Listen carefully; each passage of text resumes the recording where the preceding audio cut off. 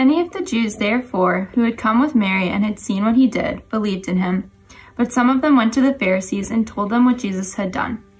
So the chief priests and the Pharisees gathered the council and said, "What are we to do? For this man performs many signs. If we let him go on like this, everyone will believe in him, and the Romans will come and take away both our place and our nation." But one of them, Caiaphas, who was high priest that year, said to them, "You know nothing at all, nor do you understand that it is better for you that one man should die for the people, not that the whole nation should perish." He did not say this of his own accord, but being high priest that year, he prophesied that Jesus would die for the nation, and not for the nation only, but also to gather into one the children of God who are scattered abroad. So from that day on, they made plans to put him to death. Jesus therefore no longer walked openly among the Jews, but went from there to the region near the wilderness, to a town called Ephraim, and there he stayed with the disciples. Now the Passover of the Jews was at hand, and many went up from the country to Jerusalem before the Passover to purify themselves. They were looking for Jesus and saying to one another as they stood in the temple, "What do you think, that he will not come to the feast at all?" Now the chief priests and the Pharisees had given orders that if anyone knew where he was, he should let them know, so that they might arrest him. 6 days before the Passover, Jesus therefore came to Bethany, where Lazarus was, whom Jesus had raised from the dead. So they gave a dinner for him there. Martha served, and Lazarus was one of those reclining with him at table. Mary therefore took a pound of expensive ointment made from pure nard, and anointed the feet of Jesus, and wiped his feet with her hair. The house was filled with the fragrance of the perfume. But Judas Iscariot, one of his disciples, he who was about to betray him, said, "Why was this ointment not sold for 300 denarii and given to the poor?" He said this not because he cared about the poor, but because he was a thief, and having charge of the money bag, he used to help himself to what was put into it. Jesus said, "Leave her alone, so that she may keep it for the day of my burial. For the poor you always have with you, but you do not always have me." When the large crowd of the Jews learned that Jesus was there, they came, not only on account of him, but also to see Lazarus, whom he had raised from the dead. So the chief priests made plans to put Lazarus to death as well, because on account of him, many of the Jews were going away and believing in Jesus. This is the word of the Lord. Thanks be to God. We're looking at the Gospel of John together during these weeks, and we come to the place in John just after Jesus raised Lazarus. It's a time when opposition to Jesus is at a fever pitch. And you may remember that the Gospel of John, the first half of the Gospel of John, is oriented around 7 signs, 7 miracles that Jesus performs, not so much to show us what Jesus did, as much, in John's words, to show us why he did them.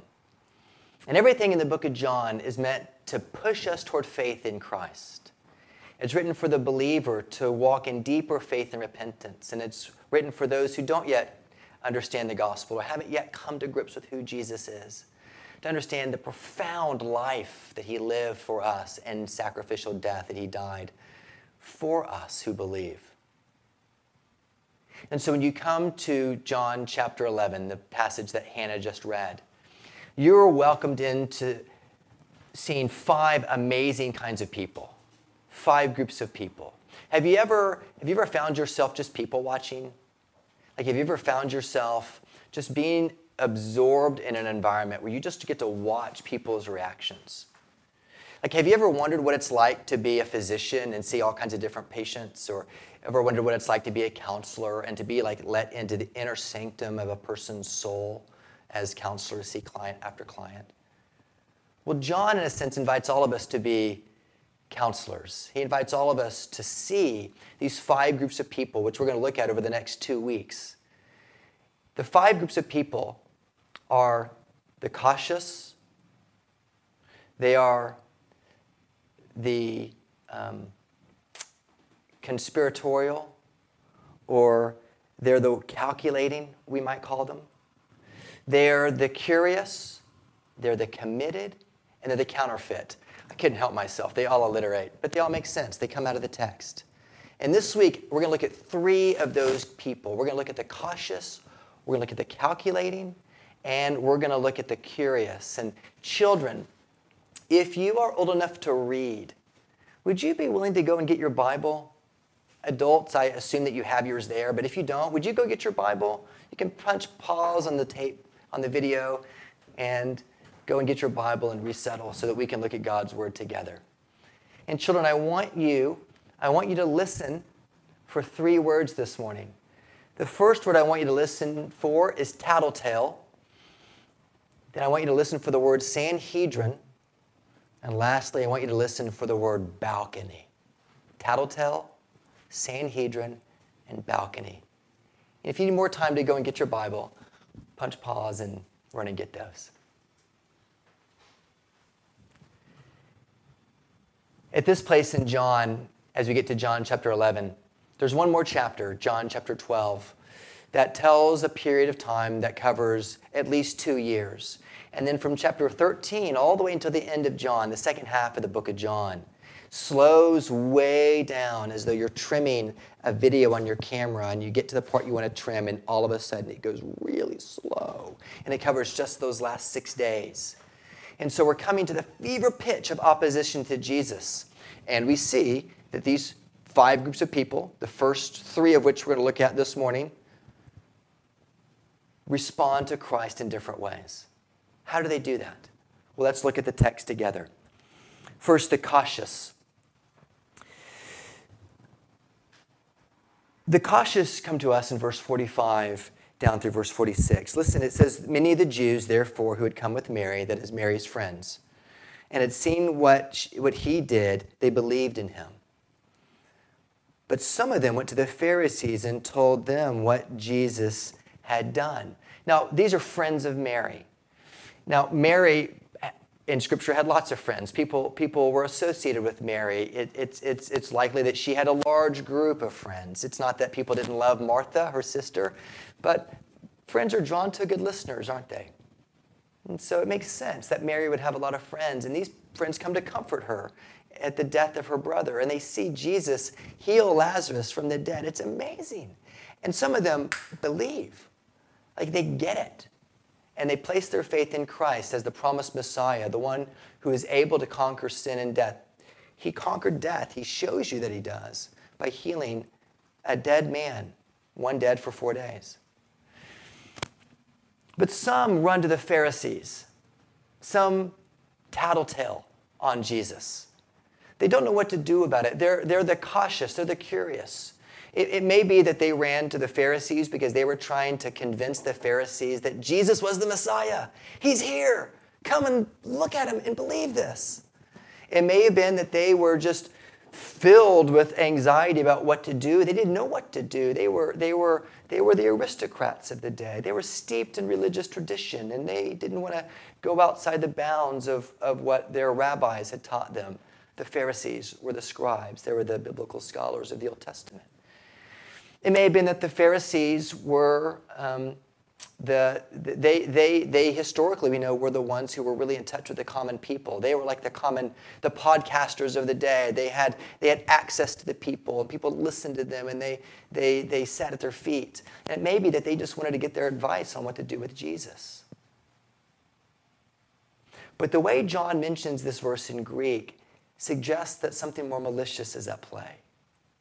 He contrasts those who believe in Christ, and then he uses a very strong Greek conjunction to say, but some then ran to the Pharisees. And we can only believe that they were cautious in their approach of approaching Jesus, that they were fearful of following Jesus because they had other things that consumed their attention and their mind. And so they ran and they told the Pharisees. They were tattletales on Jesus. And as soon as they ran to the Pharisees, as soon as they told the Pharisees what Jesus had done, the die was cast. It takes us to the second group of people in the text. Not just the cautious, that's one group, but now we see, secondly, the calculating.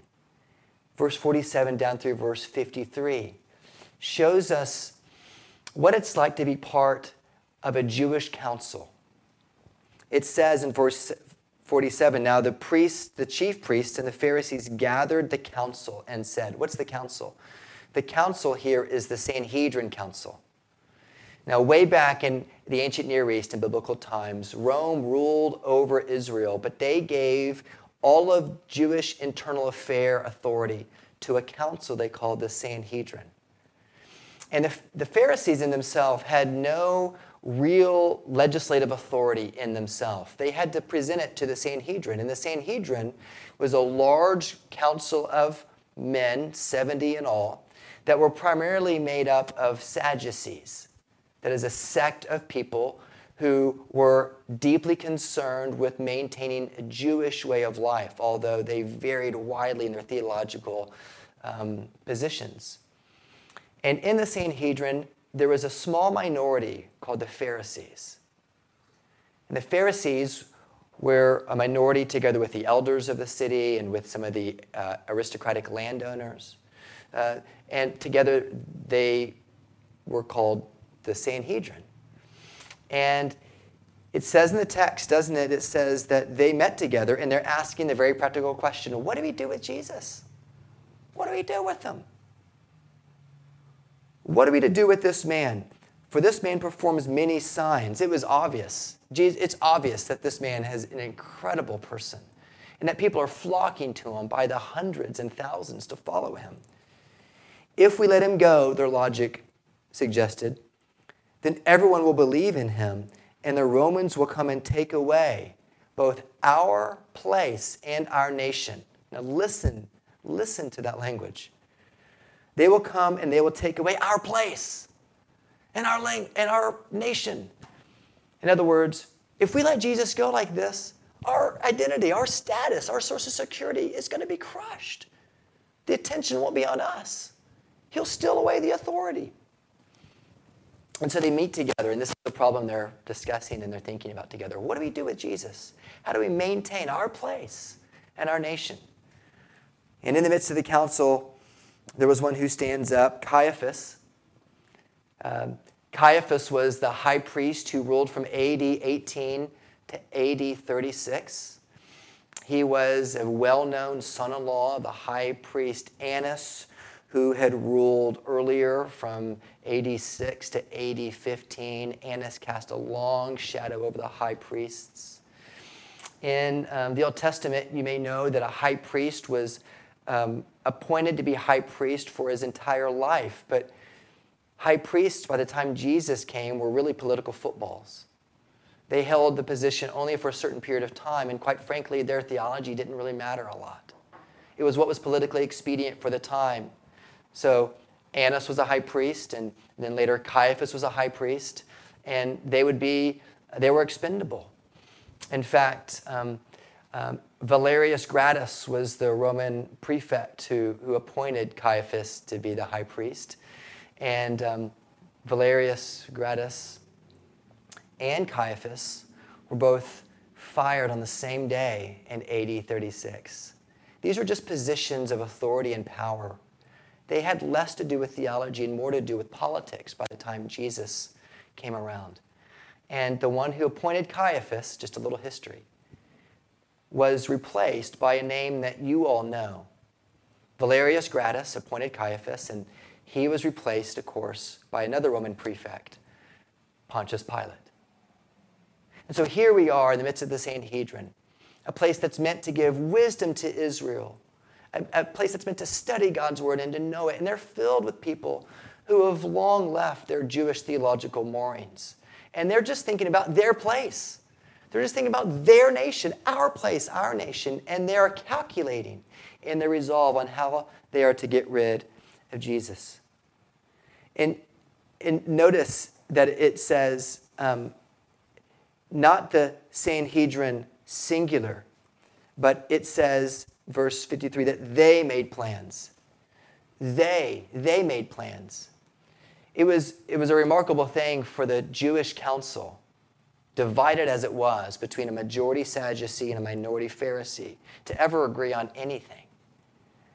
But here they're united. It says they, not the Sanhedrin singular, but they. They came together. Why? Because Pharisees and Sadducees came together.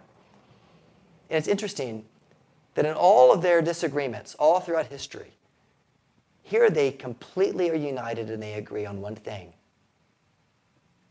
We must do something about Jesus because he is destroying our way of life. He is offending our sensibilities. He is stepping on our toes. And we are losing our status and our influence. And into this context, can you imagine it there? 70 men thinking together about what to do with Jesus. Rises Caiaphas, the high priest. And his argument goes something like this. He says, you do not understand that it is better for us to execute this man than for our nation to be executed. Don't you know it's better for you for one man to perish than for you to lose all that we've worked so hard to accomplish together? I mean, look around. The entire Jewish nation, we control all of Jewish eternal affairs. And it would be far better for us to put this man away, to put him away, to execute him, to kill him, so that we can continue to lead and guide according to our own agendas. And I don't know about you, but when I read about the calculating nature of Caiaphas and all of the Sanhedrin, I think about my own heart. I think about the times that Jesus has asked things of me that would come at great threat to my own status, whatever that might be, my own sense of security, my own place, my own name, my own position, my own nation. How about you? Has the Holy Spirit ever asked you to give up something that cost you something significant? Like, has he ever asked you to trust him in obeying his word without condition in a way that was fearful for you? Has he ever called you to come to grips with who he is in a way that seems so offensive that you begin to calculate how you can somehow weasel out of obeying God's word? Well, if that's you, then you're calculating. Just like I am in some areas of my life and continue to walk in repentance. I struggle in some areas, and I want you to enter into the struggle in your own life together too. These members of the Sanhedrin were calculating, and they were so calculating that anonymity for the glory of God was not worth sacrificing their self-security. In other words, anonymity for the glory of God was too high of a cost for them. But what if God is actually asking that of us? What if the Lord is actually saying, what Jesus asks of you is for you to be utterly anonymous, even potentially forgotten in history, for the sake of the glory of King Jesus? And there are some who are listening for him, that's just too much. You're about legacy. You're about a name. You're about establishing a sense of control. And when the Lord asks you to be able to walk in truth, as Cher and Dan read earlier in our service, not in drunkenness, but to walk in sobriety, to be able to walk in love toward your neighbor, those things come at too great a cost. Friends, it is not the executioner's guillotine. It is not the rope. It is not the persecution that threatens us these days.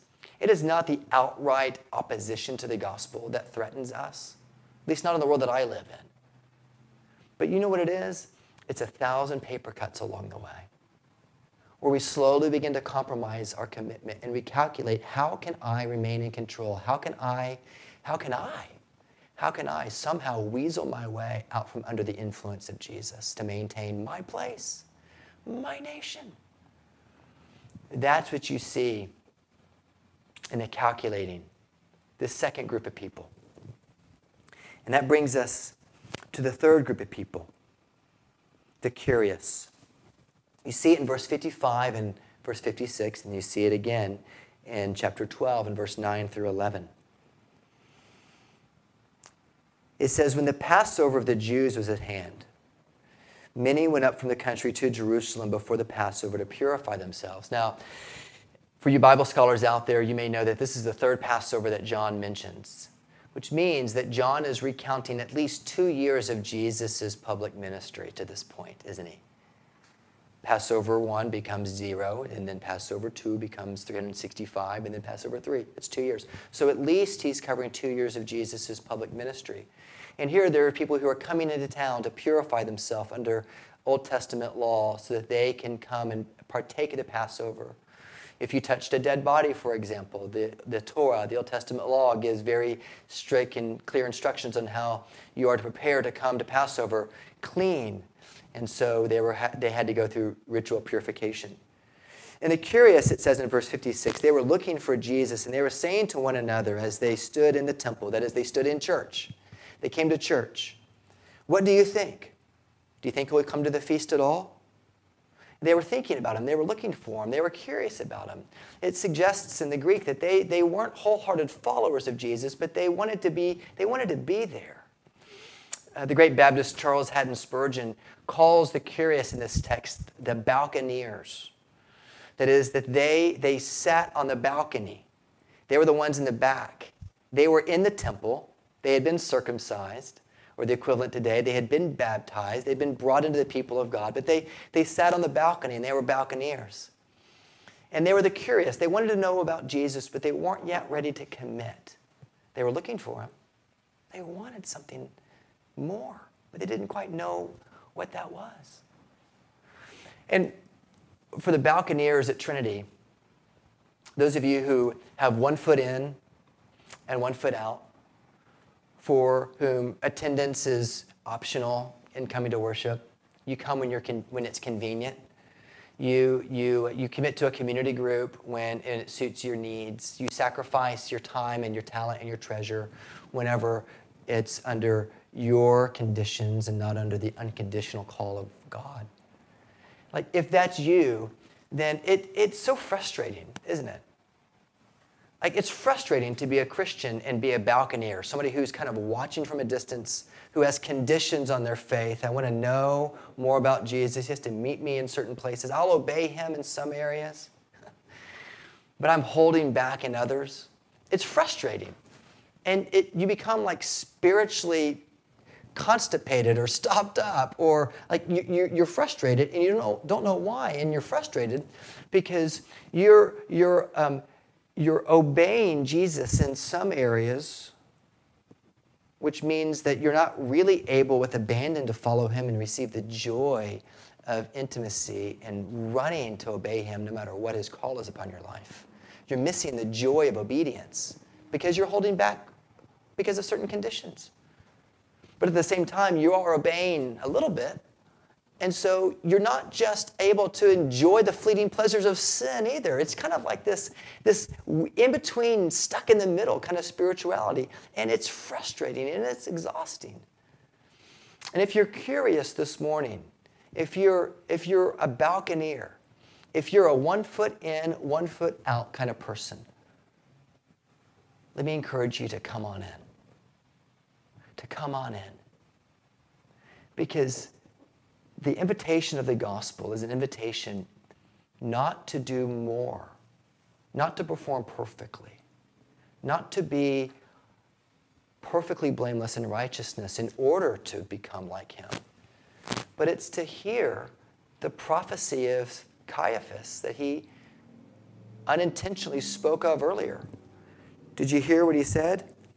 Caiaphas said, "You know that it is better for you that one man should die for the people, not that the whole nation should perish."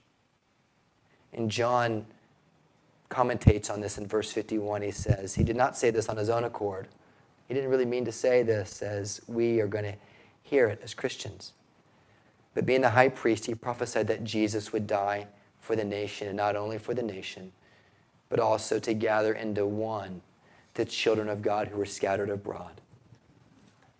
The call of the gospel is a call that Jesus is our atoning sacrifice. It is the call that even Caiaphas the high priest didn't mean to say, but Jesus came and he died. He perished for the sake of the people, for the sake of the nation. And the early church used this language to call themselves his people, to call themselves the holy nation, to call themselves spiritual Israel, because they who place their faith in Christ are his people, are his nation, they're his. And so, this morning, would you consider the conditions upon your life that you've put in place, that you somehow require Jesus to meet before you obey him? Do you require him to secure a place for you, a place of status, to maintain your popularity or your hegemony or your financial accounts or whatever it is? What is our place? What is your place? Whatever your place is the place where your repentance needs to go. It's the thing you need to bring before the cross as an offering. And if you are, if you're cautious, if you're calculating, if you're curious, would you see that the atonement of Christ is the way that you find that you're most deeply satisfied? And would you be willing to stare at the cross and to see Jesus' death for you and to stare at it again and again and read this text and be able to see your place amidst these 3 of the 5 people this text shows us until you see the cross of Christ beautiful, because he did die for a nation. He did perish for a people.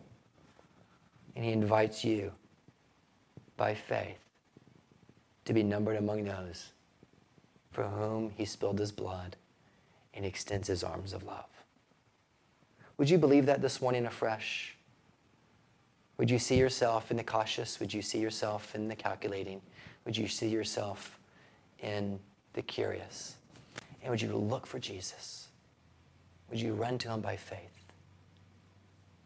Let's do that together. Let's pray. Father, we pray that you would help us as we people watch, as we see in this passage these 5 groups of people, the first 3 of which we've talked about this morning, that you'd help us to find our place in those who are cautious about our faith, that we're hesitant to obey Jesus because we have certain conditions. For those of us who are calculating, Lord, the risks of following Jesus, would you help us to follow you without abandon and find that our deepest souls are met when we see the atonement of Christ, as beautiful as it is, that we don't have to work for our salvation, but we gladly give up our self-saving strategies in order to allow Christ to be our atoning sacrifice.